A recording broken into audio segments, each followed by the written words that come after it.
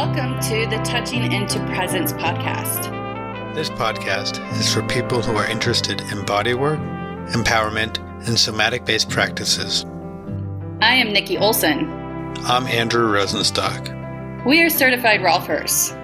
Collectively, we're trained in various movement and bodywork therapies with an emphasis on somatic awareness and client resilience. Through conversations, our goal is to share and explore mind-body paradigms to offer empowerment possibilities.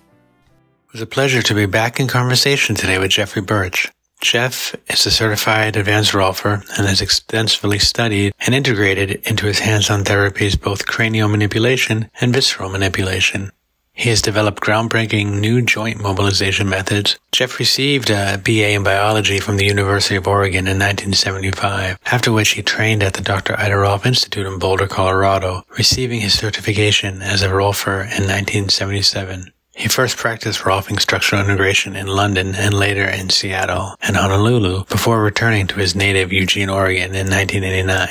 At the time he was in London, there were only a half a dozen Rolfers in Europe. He accepted invitations to Rolf groups of people in Oslo, Stockholm, Trondheim, and Tehran. He now lives in Eugene, Oregon, offers continuing education classes. Jeffrey Burch received his Rolfing Advanced certification in 1990, after which he again began studying at the University of Oregon, where he received a second BA in psychology in 1993 and a Master's of Science in Counseling in 1995. In today's conversation, we spoke about some of the Rolfing 10 series history and its relevance today. Jeff's development of assessment methods from Burrell's to his own, the release of his new book, his upcoming classes, working with bone, working with different schools and in different cultures, a way of working with intuition, and much more. So with that, let's begin our talk. Hey, Jeff. Howdy. Hi, Jeffrey. Hi, Andrew. Howdy. Good to see you. Good there. Actually, Nikki brings up a great point, which is I always call you Jeff, and she calls you Jeffrey. What do you have a preference? Do you like Jeffrey? Do you like Jeff? Do you like Mr. Burch? About the same in here, and I've been called worse things, but so hey, let's just go for Jeff. Okay. Cool. Hi, Jeff. Yeah, and the last time, it's funny, the last time we had a talk, the three of us, I was in Dubai. I guess it was probably about a year and a half ago, maybe I don't know when it was. Could have been even 2 years ago. A year and a half or so, I think. Even though we've talked before, like if we go over stuff we talked about before, there may be people who are just tuning in that haven't gone through the back catalog. And so, and Nikki and I tell all the same stuff over and over again. So it's okay if you do as well. Okay. If that's helpful. Just for reference, our last chat was March 29th, 2021. I had a feeling it was March 2021. Okay. So it is a couple of years, more than 2 years ago. All right. Great having you back on. We, in our last episode that we had with you in March 2021, we got to learn a bit more about you, the history of your work. And since that time, I took a class with you, and which I really, really enjoyed and learned a lot of techniques. And one thing that came up in class was talking about the 10 series and how is that meaningful now with all the research that we have with touch therapy, fascia science, and how that bridges with more of an osteopathic touch. So we know in the Rolfing structural integration world that there is a population that's really, really dedicated to the 10 series. And then on the other end of the spectrum, not so much. And we spoke a little bit about that in the class, and certainly don't want to create any kind of negativity around the original work, but can we speak to a little bit of what you possibly have said in class so that maybe the 10 series isn't something that we need to hold so religiously, per se? Yes. It's really interesting. The teaching of Rolfing has varied a lot over the years, sometimes by curriculum design by the Institute, and sometimes by teachers doing whatever they want to do. And in the era when I trained, we were told repeatedly and with emphasis that the series is something to get beginning Rolfers started. We were told, use this cookie cutter for 5 years, and that'll give you enough experience that you can start to see what people really need. And we'll talk a little bit more about what that means in a minute.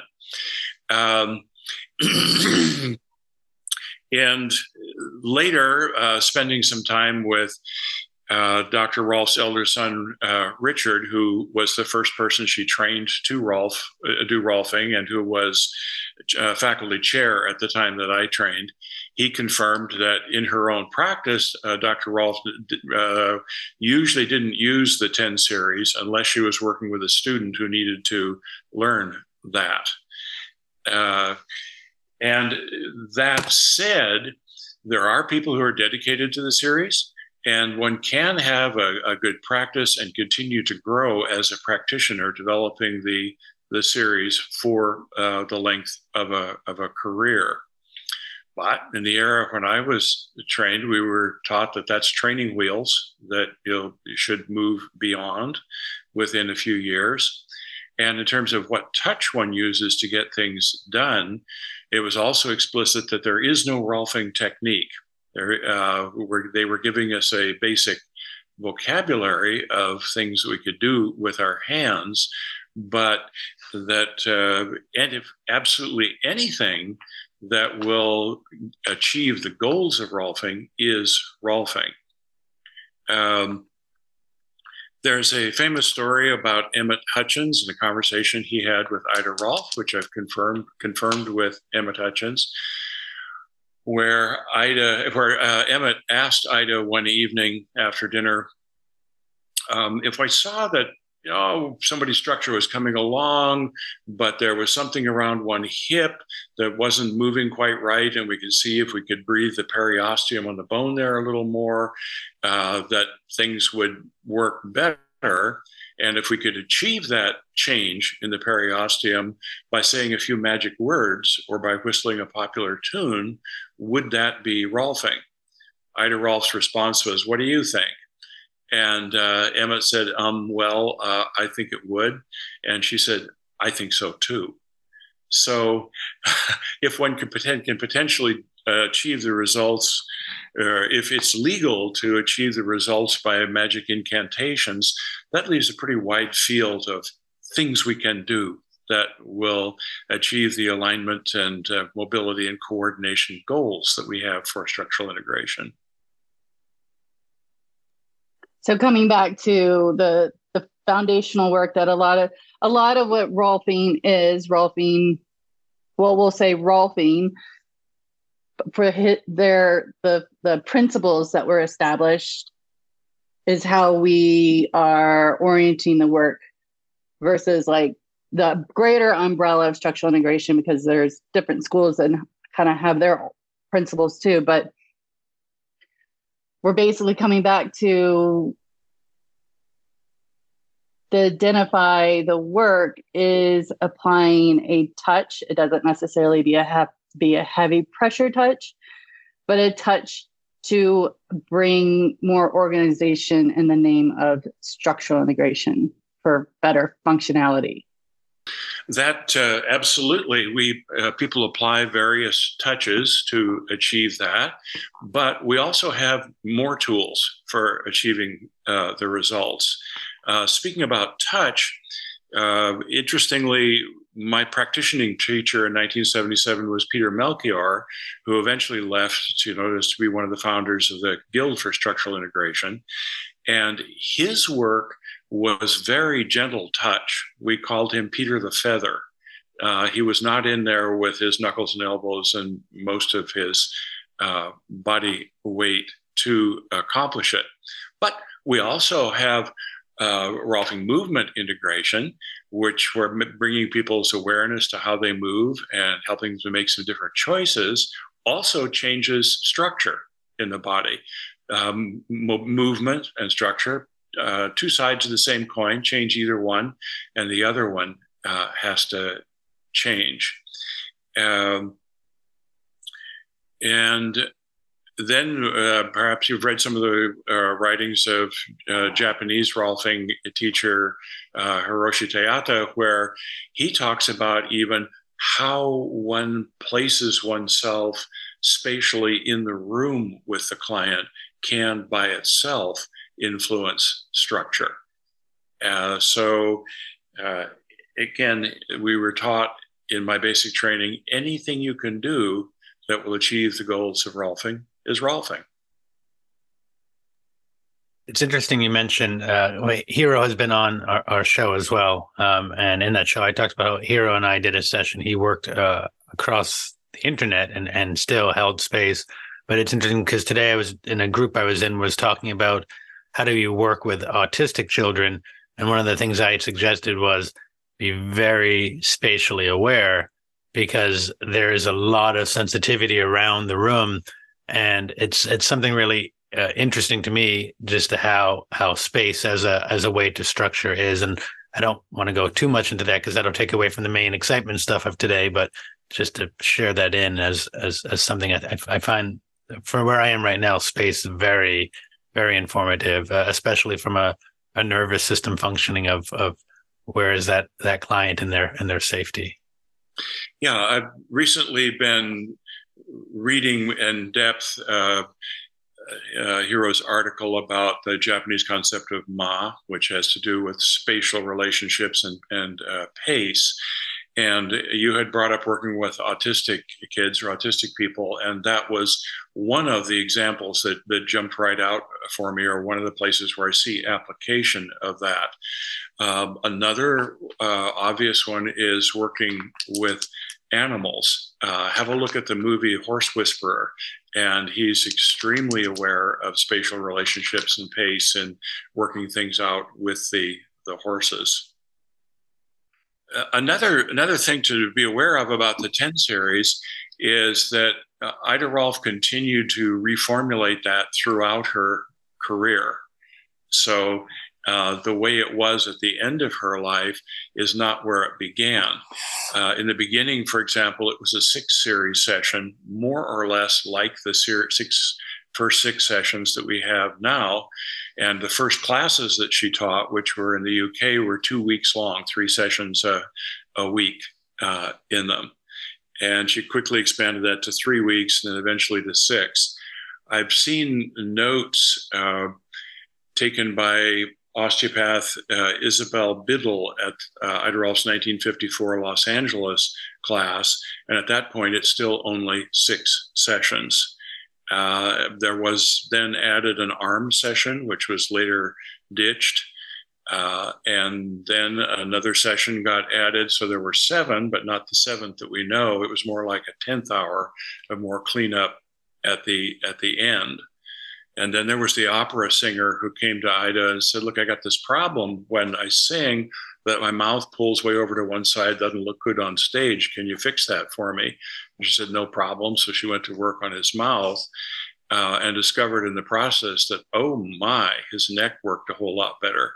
So the 7th hour, that as we know it, got put in there between the 6th and what had been the 8th, which was now the 9th. And then she added a couple of more cleanup sessions in there, 8 and 9. So what had been number 7 and then became 8 was now the 10th session.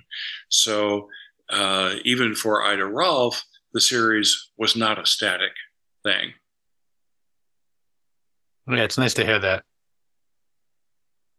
So if you, just to close on this, if there is something that you felt that the Institute or any structural integration school needed to include, do you have advice or opinions in terms of managing? So historically involving 10 series, and other schools out there have their own version of a series. It's getting results, but if there was another little kind of like, but maybe from your level of expertise and experience with the work. So again, in my basic training, we were taught at each moment, you must find where you can work on this person that's going to make the most positive change for the whole person. So where's the sweet spot at this moment? Because we recognize that when we work on anything, sure, there's change locally, but always there's change at a distance also. So where at each moment is that place that has the best leverage on the whole person to make some change? Ida Rolf, in her own work, did a lot of looking at people visually, and as we are all taught to do in our structural integration practice. She was also highly intuitive. However, intuition is a less easy thing to teach. So she taught people to see, and even asserted that you can learn everything you need by the contours of a person's body. However, since her time, we've learned a bunch of other assessment methods, often from osteopaths, which give us more keys to understanding things in the body. I was very interested when I started taking classes with Jean-Pierre Barral, that he said, at each moment, you must find the place you can work on the person that is going to make the most change for the whole person. And this sounded like an echo of what I was taught in my basic training in 1977. But there's a peculiar thing that sometimes two people saying the same words don't actually mean the same thing. So I made an experiment. If I use Barral's assessment methods to guide my sessions rather than the series, to what extent will the hallmarks of structural integration appear? Will the lines appear? Will the good qualities of movement appear? And the answer was really well. So it turns out that the assessment methods that he was teaching to find that sweet spot apply very well to our work. Can you say a little more, just because I want to make sure I'm getting it. Are you saying that you were taking his methods and overlaying it onto a 10 series, in that each of the 10 sessions you would sort of listen to where the body spoke to you and do that? Or are you more or less saying you weren't even doing a 10 series, people would come and you would just sort of say, hey, let's see what here, or something else? Right. So in using his assessment methods, that was rather than the 10 series.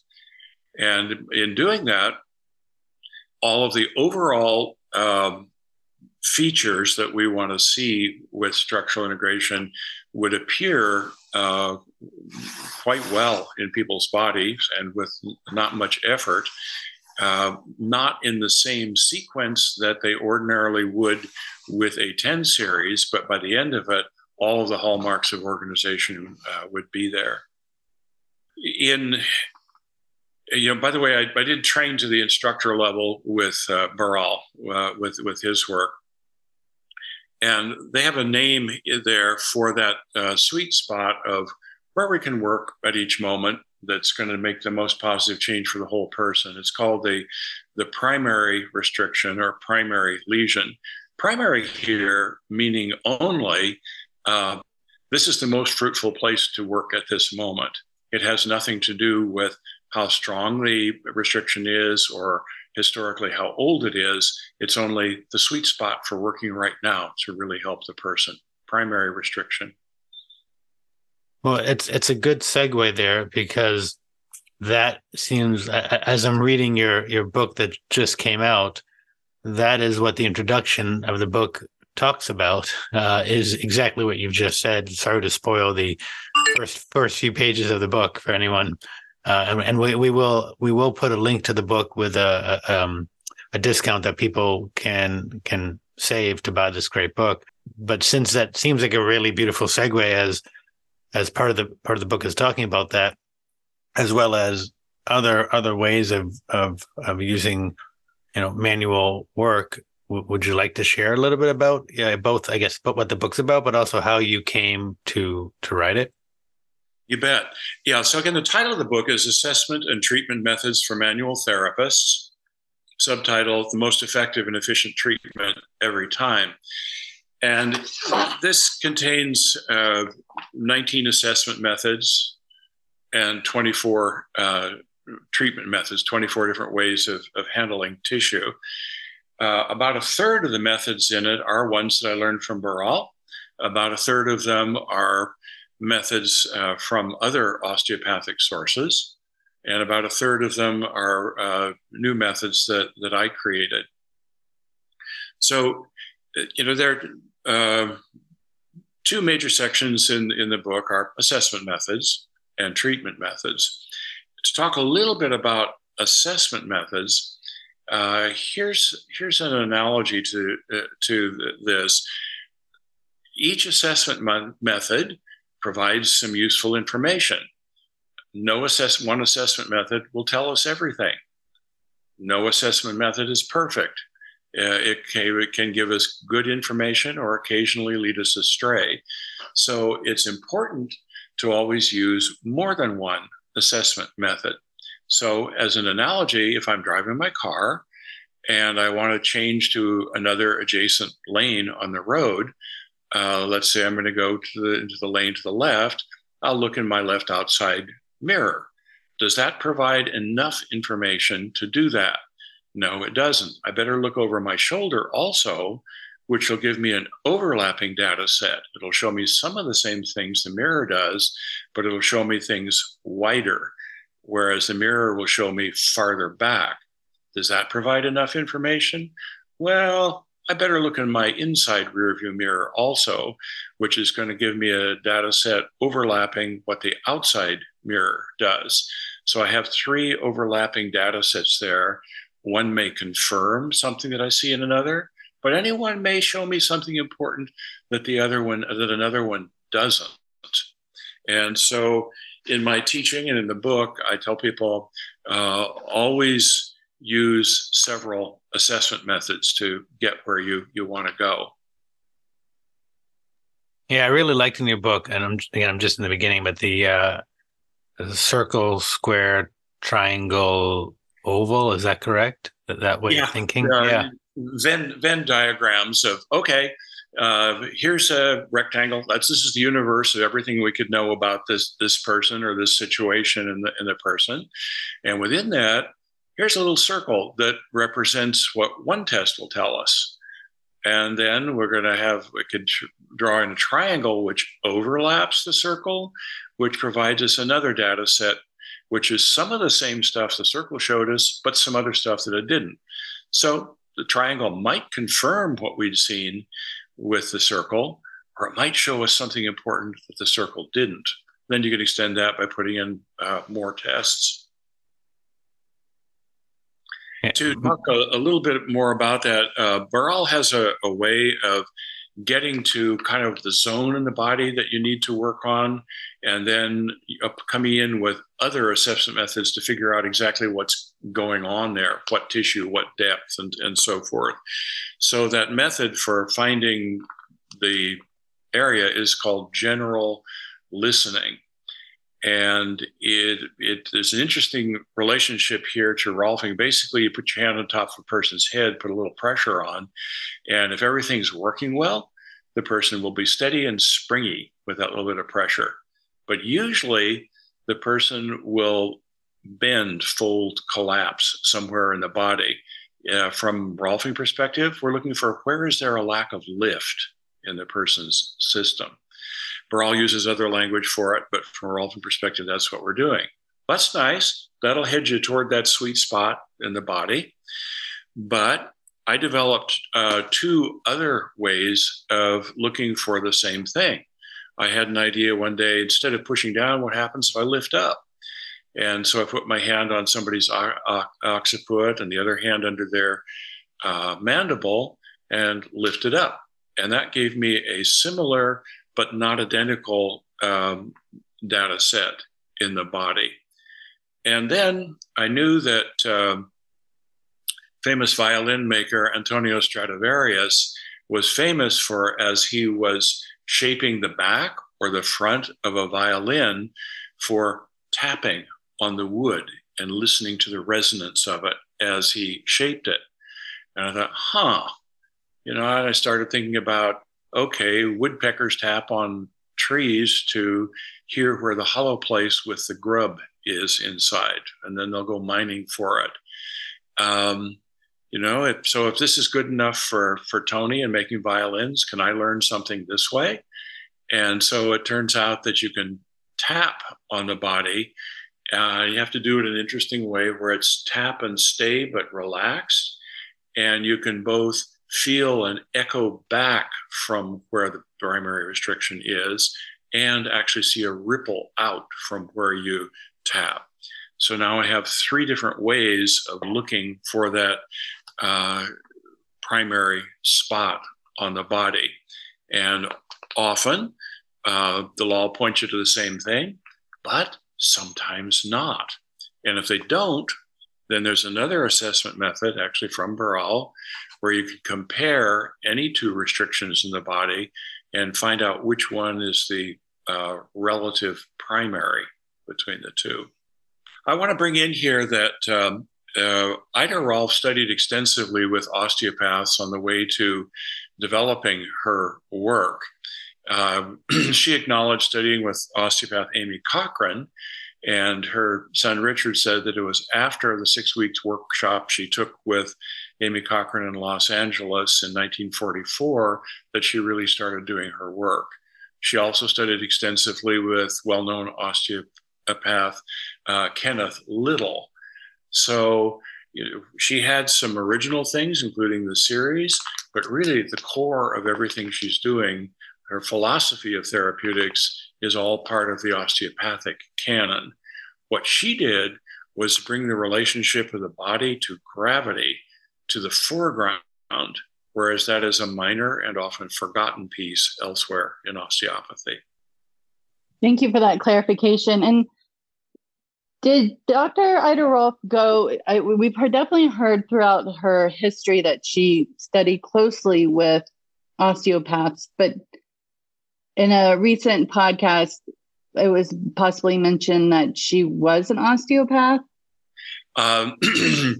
No, Ida Rolf did not do the full training or ever have the degree of osteopath. Correct. It's interesting. Rosemary Feitas, who was for some time Ida Rolf's personal secretary and later trained as a Rolfer, after she'd been Rolfing for some years, did go to osteopathic school and become an osteopath also. So I want to sort of bring it back a bit to the book. The book is not just for SI people, I would imagine, right? It could be for numerous other type of people. Who's your target audience? Who do you want to read the book? Yeah. Again, the title is Assessment and Treatment Methods for Manual Therapists. So basically, anybody who's working with their hands to try to improve alignment and flexibility in people's bodies will find this book useful. Absolutely for my home group of structural integrators, but also for physical therapists, osteopaths, some massage therapists. Quite a range of practitioners can benefit from this. I talked some about the assessment side of it with the treatment methods in it. Some of the treatment methods are well-known classics, for example, unwinding. And my goal there was to describe that in clear language and with useful illustrations associated with it.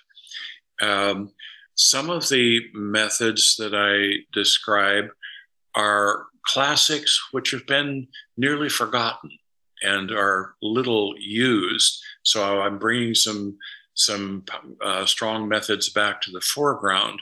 For example, the centralizing technique developed by osteopath Harold Hoover, or Richard Van Buskirk's reconstruction of an original Andrew Taylor Still technique, Still being the guy who founded osteopathy. And then as I took a look at a lot of treatment methods and studied, all right, how are these things like each other and how are they different from each other? This led me to develop several novel ones, also several new ways of handling tissue to get things done. Which brings up the question, so why would you want to have so many treatment methods? People get along fine in their practice, sometimes with one or two or three. Well, the reason is that at each moment, for each person, for wherever you're working, while many, but not all methods may be effective, some of them are in that moment going to be more effective and more efficient than others. So they'll allow you to get things done more quickly and more completely. So it's useful to have more tools in your box. And in a similar regard, I guess it's similar. I don't actually know as much. You also have a class coming up in a few cities in the next upcoming few weeks as of recording this, but the class is on something entirely different.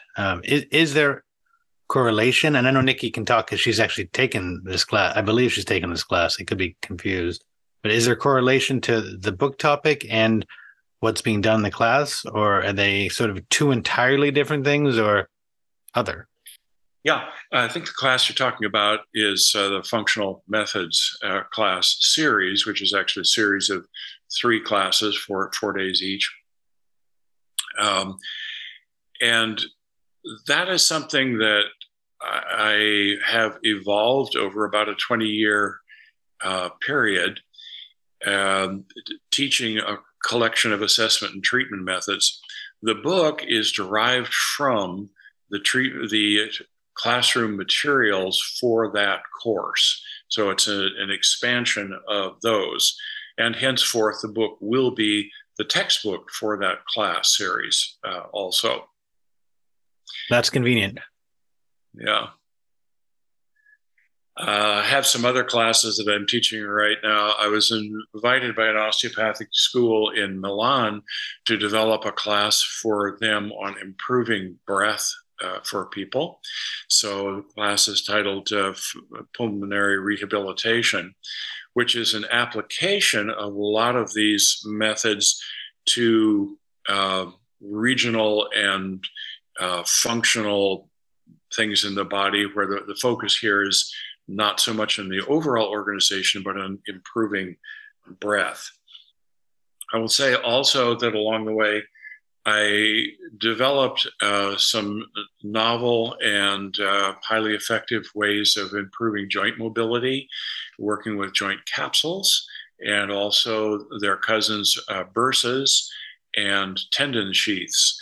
And so again, this is a system-oriented application of the methods that are laid out in the book. I'm excited about the book because I took the pulmonary rehabilitation course, and I've, like I mentioned in the introductory, I found it very, very helpful in just freeing up the breath and just connecting at a deeper level. And I think what's also been fun about the work and the touch is because it's a little slower and intentional. The response that I've gotten from clients is that they're able to kind of dive deeper into the actual work, the touch that's happening, compared to the traditional, I'm gonna free up the breath and work into the intercostal space more. Like, working within the systems and the different membranes, and especially there's one technique that you talked about, and this might be a fun thing to kind of just tap into, talking about working with the ribs and how ribs are way more bendy and manipulative, malleable, than what we normally would think of. Because I think most people, because we only can think of bones that we've kind of seen scattered out in the woods, or if you're a meat eater and like, eating a rib or something, we have this strong orientation that bones are like really hard and brick-like, where in the living body, they're not so much like that. Definitely not so much like that in the living body. Yeah. Living bones are connective tissue also, and they always have some flexibility to it. More about that in a moment. But we have been led astray in our understanding of bone by handling dead, dry bone, which has precisely the same relationship to living bone that jerky does to living muscle. Remember that when we were born, we didn't have any bone. We had cartilage. And cartilage is connective tissue. It's a highly ordered and dense array of elastin and collagen, about equal amounts of the two. And as the bones begin to ossify as we mature, the little mineral crystals, hydroxyapatite, lie down in between the fibers in the bone matrix. The fiber doesn't go away. The crystals aren't in the fiber, they're between the fibers. And the crystals mostly don't even link to each other. So they're just stiffeners in the fiber matrix.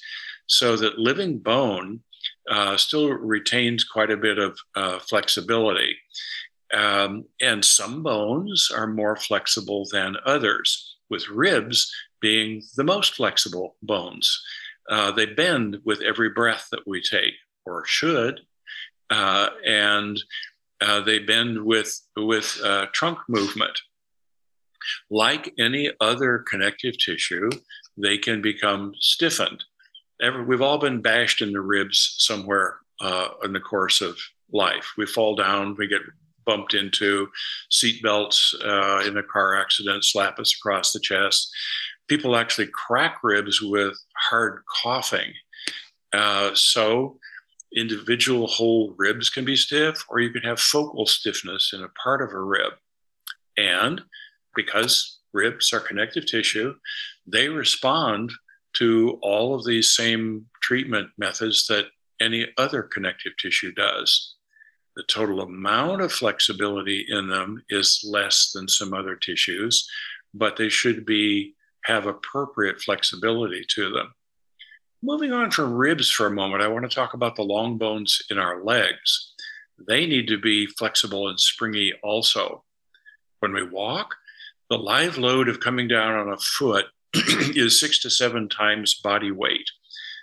Do the arithmetic. It gets to be a large force. And we need several elements of shock absorption to manage that. Otherwise, every step would rattle our teeth. And one of those elements of shock absorption is the flexibility of the bones themselves. So as we land on a foot, the tibia and the femur actually bend a little bit like springs. And the loading of that spring is also part of what gives us our push off in the next part of the gait. Now, pathology is illustrative.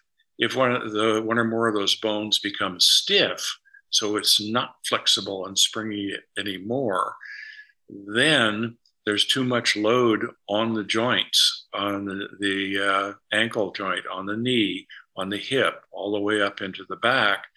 And this contributes to erosion of cartilage in the joints themselves. So yes, working on bones is often a very important part of the work.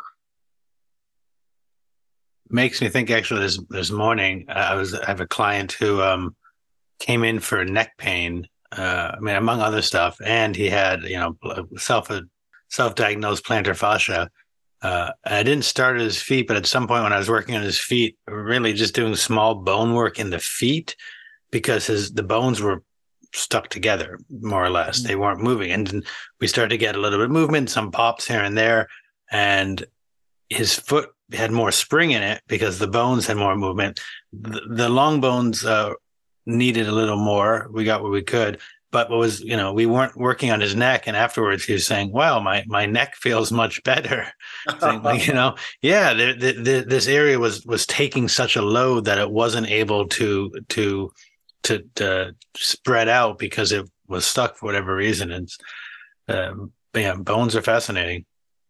Bones are fascinating. And you mentioned there about getting more movement among the many bones in the foot. There are reasons we have all those joints in the foot. They're all there for a purpose. It's also fascinating that if you assess the flexibility of a bone and notice that it's stiff and assess the mobility of the joints of that bone, then when you take the stiffness out of the bone, quite reliably, the mobility of the joints improves. There may be additional things you need to do with the joints, but always there's improvement in joint mobility when you take the stiffness out of the bone itself. Many people think, oh, bone, it's this hard stuff. I must have to work on this really hard to get some change in it. Nope, you don't. They will respond to rather light forces in working on them. Well, maybe just because of your osteopathic mind and just linking in a little bit from the bone perspective, I took a class last weekend. It was a gyrotonic class focused on osteoporosis. And we were talking about, again, similar to what we were just sharing here about how bone is quite more malleable than we think. And the other thing that came up is how, I can't think of the name of it right now, but how the bones have a lot to do with in regulating our nervous system, that there is a nervous system hormone that secretes from the bones, and how if we're stiff in our bones, how that in itself can be disruptive in regulating our hormone, or not our hormones, our nervous system. Yeah, I've seen a couple of articles along those lines recently, and I think that's really interesting how stiffness in the bone could affect the nervous system, particularly the autonomic nervous system. And I think of some of the two-way streets in here. I'd like to shift from bones to breath for a moment.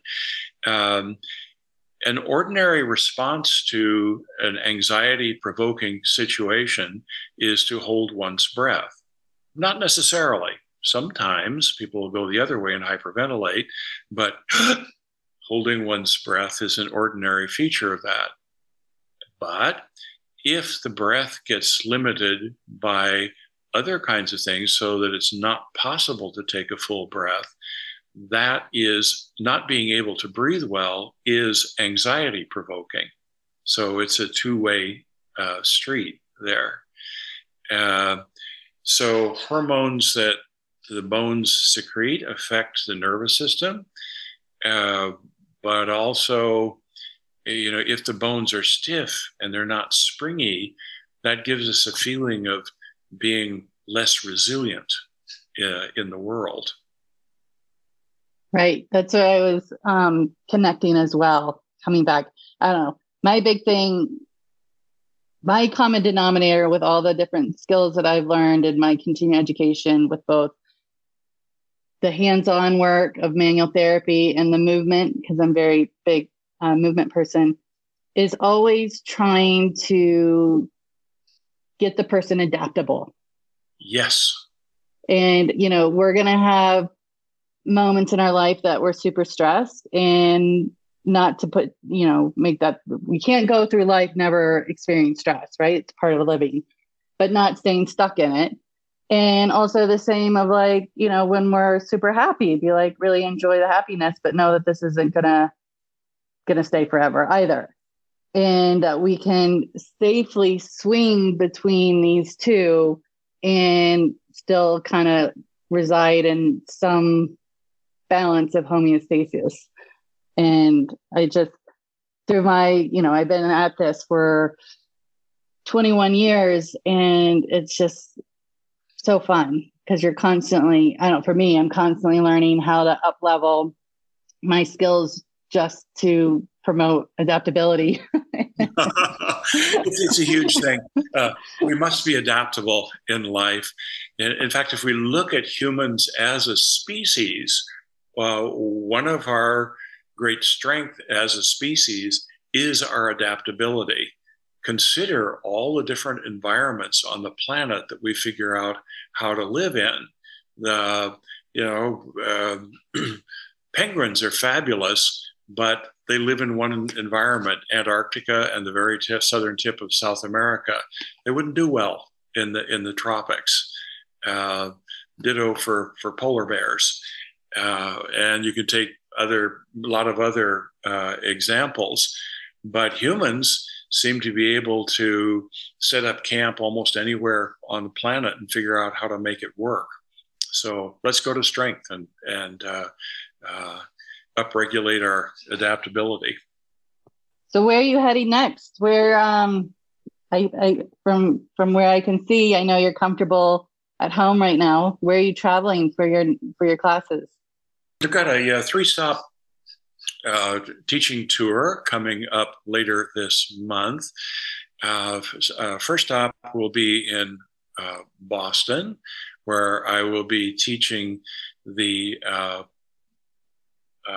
pulmonary rehabilitation class that you took, Nikki, in a slightly modified form. The folks in Milan who wanted me to design that thing originally wanted a 3-day class, and so I always over prepare for classes, so I put everything in there, and we couldn't quite get everything done in 3 days.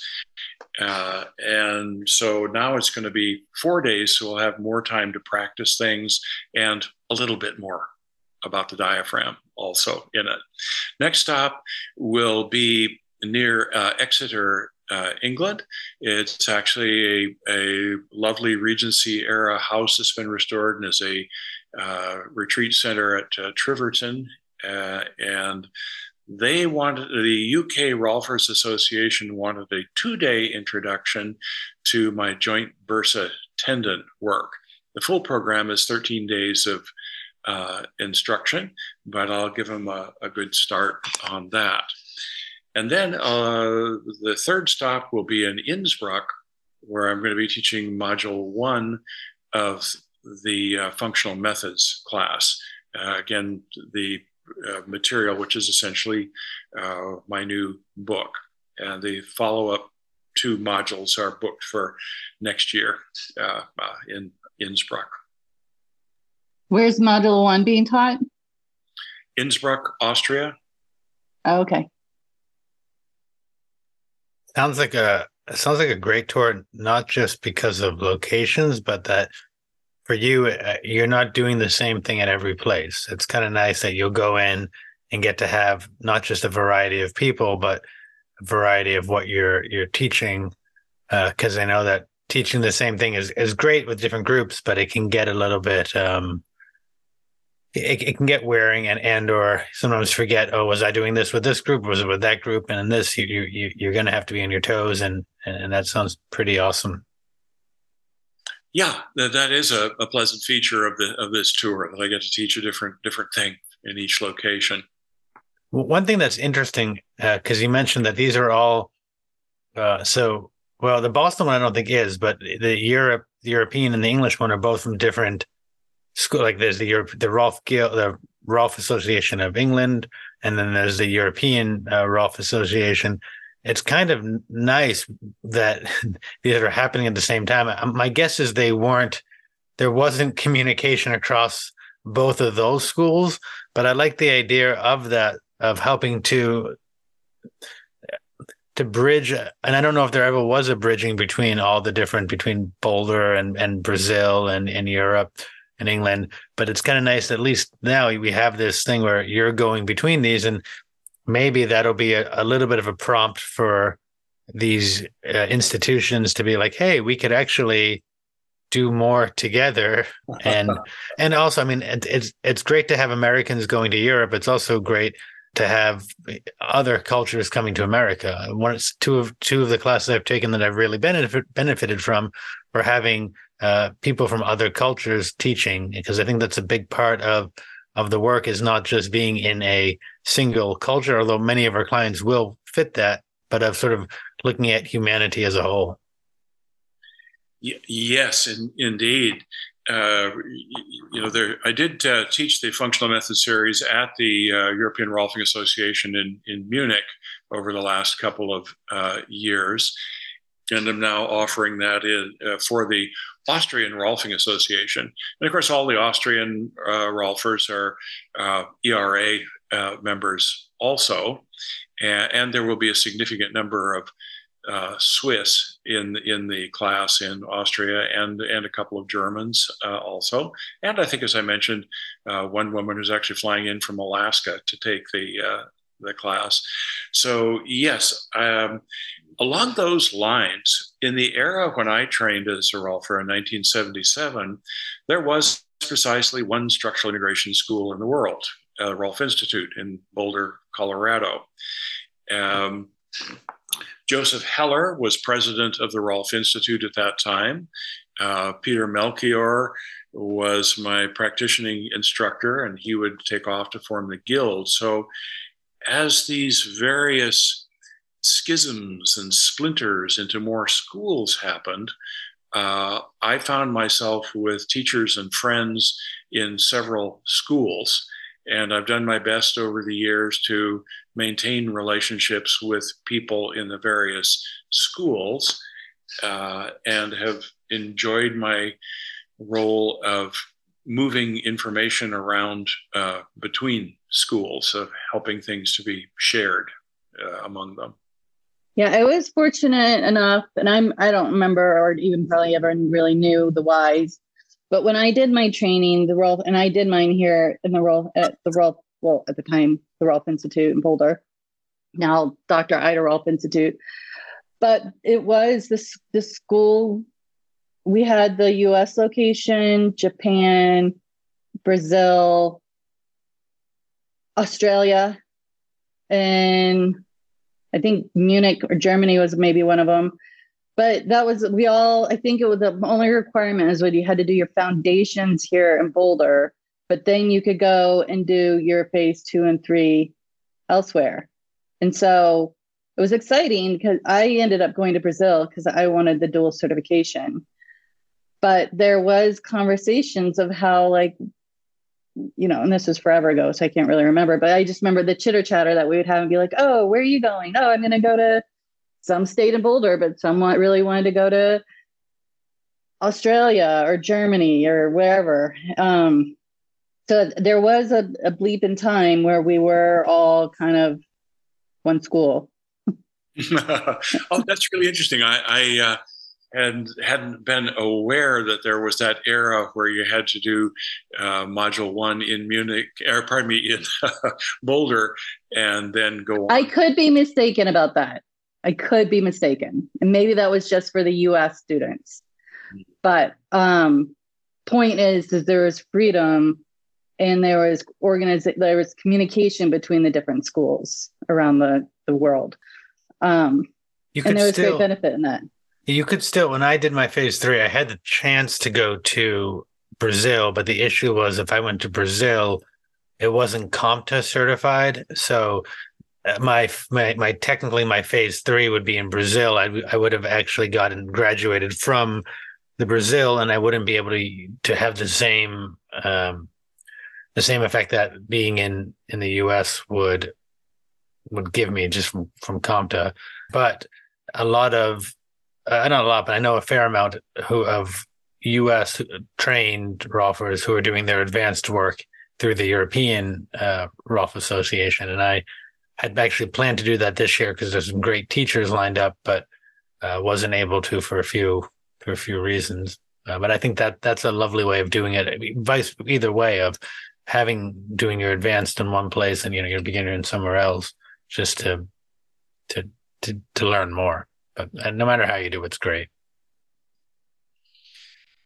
Yes. Coming back to communication among schools, not only in the Rolf world, but the larger structural integration world. One of the things that we negotiated with when I was teaching my functional methods series at the European Rolfing Association in Munich was to allow graduates from other YASI recognized structural integration schools to attend my class at the ERA.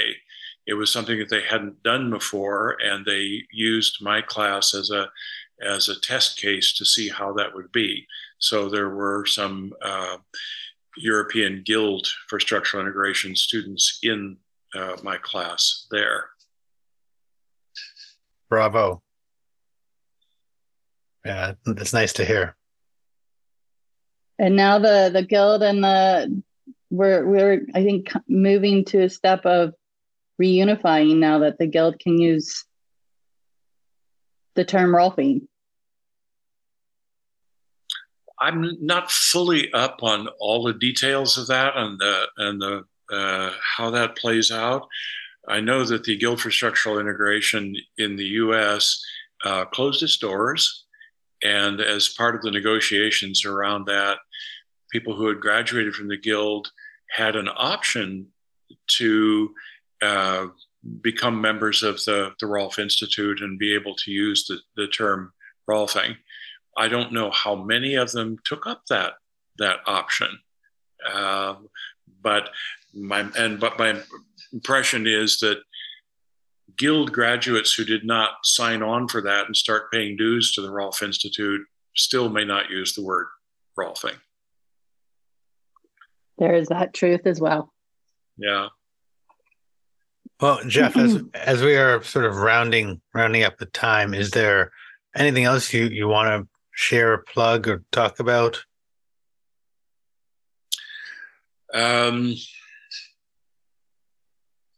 One of the features of the book is in studying the various ways of changing tissue, the treatment methods. I spent a lot of hours sitting in a library and thinking about, okay, so in what ways are these methods like each other? And in what ways do they differ from each other? And this led to my developing a 6-axis classification system for treatment methods. How much force is used? How much speed? How much constraint do we put on the tissue? How directive are we with it? And a couple of other things that are sort of related to force, but have their own names. And doing that actually led to my developing some of the new techniques. It was a little bit like the early days of developing the periodic chart of the elements. The elements were put on there, but then people could see, there's a blank spot here where there should be something. And so they went looking for elements. So in the book, there's a description of that and some thought about how other people might continue to be creative and develop more treatment methods. I like that. I like how you kind of lended your expertise and your commitment to bringing this work out there, but how it can be building blocks. Yeah. Yes. For others. Well, thank you. I can, I know I have been sharing your techniques with students who have been coming to receive work with me, and they're like, well, what is that? I'm not learning that in school. And I'm like, well, not yet, but here, I'll show you a little bit. So it's fun. And the treatment methods that I showed you in the pulmonary rehab class, yep, sure, they were useful for working on breath, but they're useful for working on anything else in the body also. They're not regionally specific like that.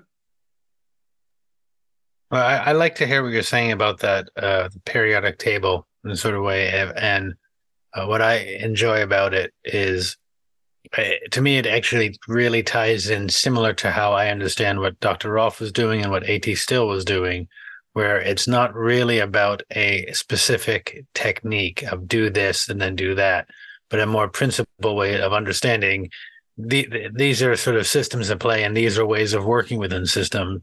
Once you understand that, it's not so much about do this and then this will happen, as much as something else, which I don't really have the good words for at this point, but of how we interrelate with the being that allows for things to go. So it's really lovely to hear. Very much so. I mean, everything I teach is about a very sensitive, tactile dialogue with the person. Along those lines, one of the things that people often ask is, okay, you got all these treatment techniques. So when do you use which ones? Certain ones useful for certain tissues and conditions. It's like, well, no, actually, it doesn't map that way very well. There are a few exclusions, like don't use the higher force ones on tissues that are either inherently or situationally more fragile. But it's very idiosyncratic of what's going to be the most fruitful way to work in each moment. And there are three ways to figure that out. One of them is try something, and if it isn't working well, try something else. And another one is Burrell teaches, and I have in my book, a way that you can actually dialogue with the body and ask it questions in a decision tree to arrive at it. But there's another thing that happens after one has been working in this way for a while, that then when you contact a person's body, their body will often begin to move in a particular way and will guide you to the technique that's going to be most useful to it. So those are sort of three stages of sensitivity that can increase. Sorry, I love what you're just saying, because as a practitioner, I've gotten really as I've kind of been tracking this, way more comfortable in the moment of stillness and just waiting, because I will be working and be like, all right, what's next? And I'll kind of like, sometimes we'll have a moment of like, oh my God, there's so many options. And then I'll just sit there and be like, all right. And I'll just share with my clients, be like, I'm kind of waiting. There's options. There's lots of options, but me standing here isn't because I don't know what to do next. I'm waiting for your body to guide me. Absolutely. Sometimes waiting and stillness are just what's to do. For those who have studied some Tai Chi along the way, for many Tai Chi teachers, the most frequent comment or correction that they will give somebody learning Tai Chi is Wu Wei, not doing. Yeah, and then to sort of build on what Nikki's saying, there's this thing that when I'm hearing with you, and it's kind of funny, because I think when people first hear it, what they're hearing almost to say is, wow, this is very analytic. There's all these things you need to do. It's very like intellectualized. But actually, the way that I understand it, and what I'm hearing through both of you, is that it's actually not very conceptual. That actually, when you're in that space, it is what you've sort of learned as an embodied way of moving. You're responding with this other being, and we're not thinking, oh, if I do this, then this will happen, and this will happen, and planning out 5 steps, as much as, oh, this is unfolding, and the next thing to arrive is this, and that's, I think, really hard to explain. I'm curious when I do get to sit in your class how that goes, because there really is a bit of a, not to use cliche words, but a paradigm shift. It all sounds, and a lot of my clients, when I talk with them, they say, well, this is so intellectual. And I'm saying it's not. Like, it sounds that way. I get that. But once you can like shift it, it isn't intellectual. It's really just about this way of being with presence. No pun meant with our podcast show name, but really that's what it's about. And that just being in that relation, and whatever we have learned before, that comes in. As, oh yeah, Jeff has taught this thing before. This might make sense, and it's not like sitting there wondering what's next, but just responding. Yes, there are actually useful ways to think about it. So you can find substantial intellectual elements in my book, but it's akin to learning to play music. We have music theory, so you can learn all of these intellectual things about music, but that is to lead you into being able to be in the moment with it. And along those lines, one of the assessment methods that I work with people on is intuition, which is not knowing through what sensory channel you got it. And there are ways to cultivate that in people.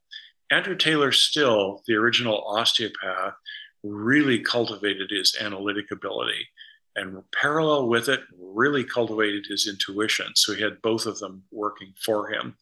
Ditto for Ida Rolf. Yeah, I mean, I think that's, and I'm sorry if it came off as if I was shunning intellectual, because I'm not. It's very important. But what you're also saying is one of the things that I get upset at sometimes, which is a practice for me, is a lot of these people teaching the practice and not getting past the intellectual. And so they've studied all and they can recite it, but they're not quote unquote embodying it as I would say it is. And that's it's not one or the other. It's actually both. You need, and I mentioned this in other talks, you need the philosophy, you need the intelligentsia, you need the theory on one part. It's not all of it. Because you can have that and still do nothing with it. And then there's this, what you're calling intuition. That's also really important, but you can't just rely on that. It's about bridging both of them together, and that aspect of the Wu Wei, as I know it, the effortless doing is really a big part. But that again is many people talk about and they teach the Wu Wei, but they themselves have never actually experienced it. Yes, true, and as with so many things in life, things that appear to be an or choice are actually an and. So, yes, intellect and embodiment and being in the moment. Here. Well, I think I'm guessing both of us could easily talk to you for a lot longer, and I'm sure people could listen for a lot longer. And again, we say this sometimes, that maybe that'll be a third call with Jeff. But I have clients to see. I'm guessing Nikki has clients to see. So I want to thank you for your time. You're most welcome. It's been a pleasure. Thank you very much, both of you. Thanks for listening to us at Touching Into Presence. We hope you enjoyed today's conversation.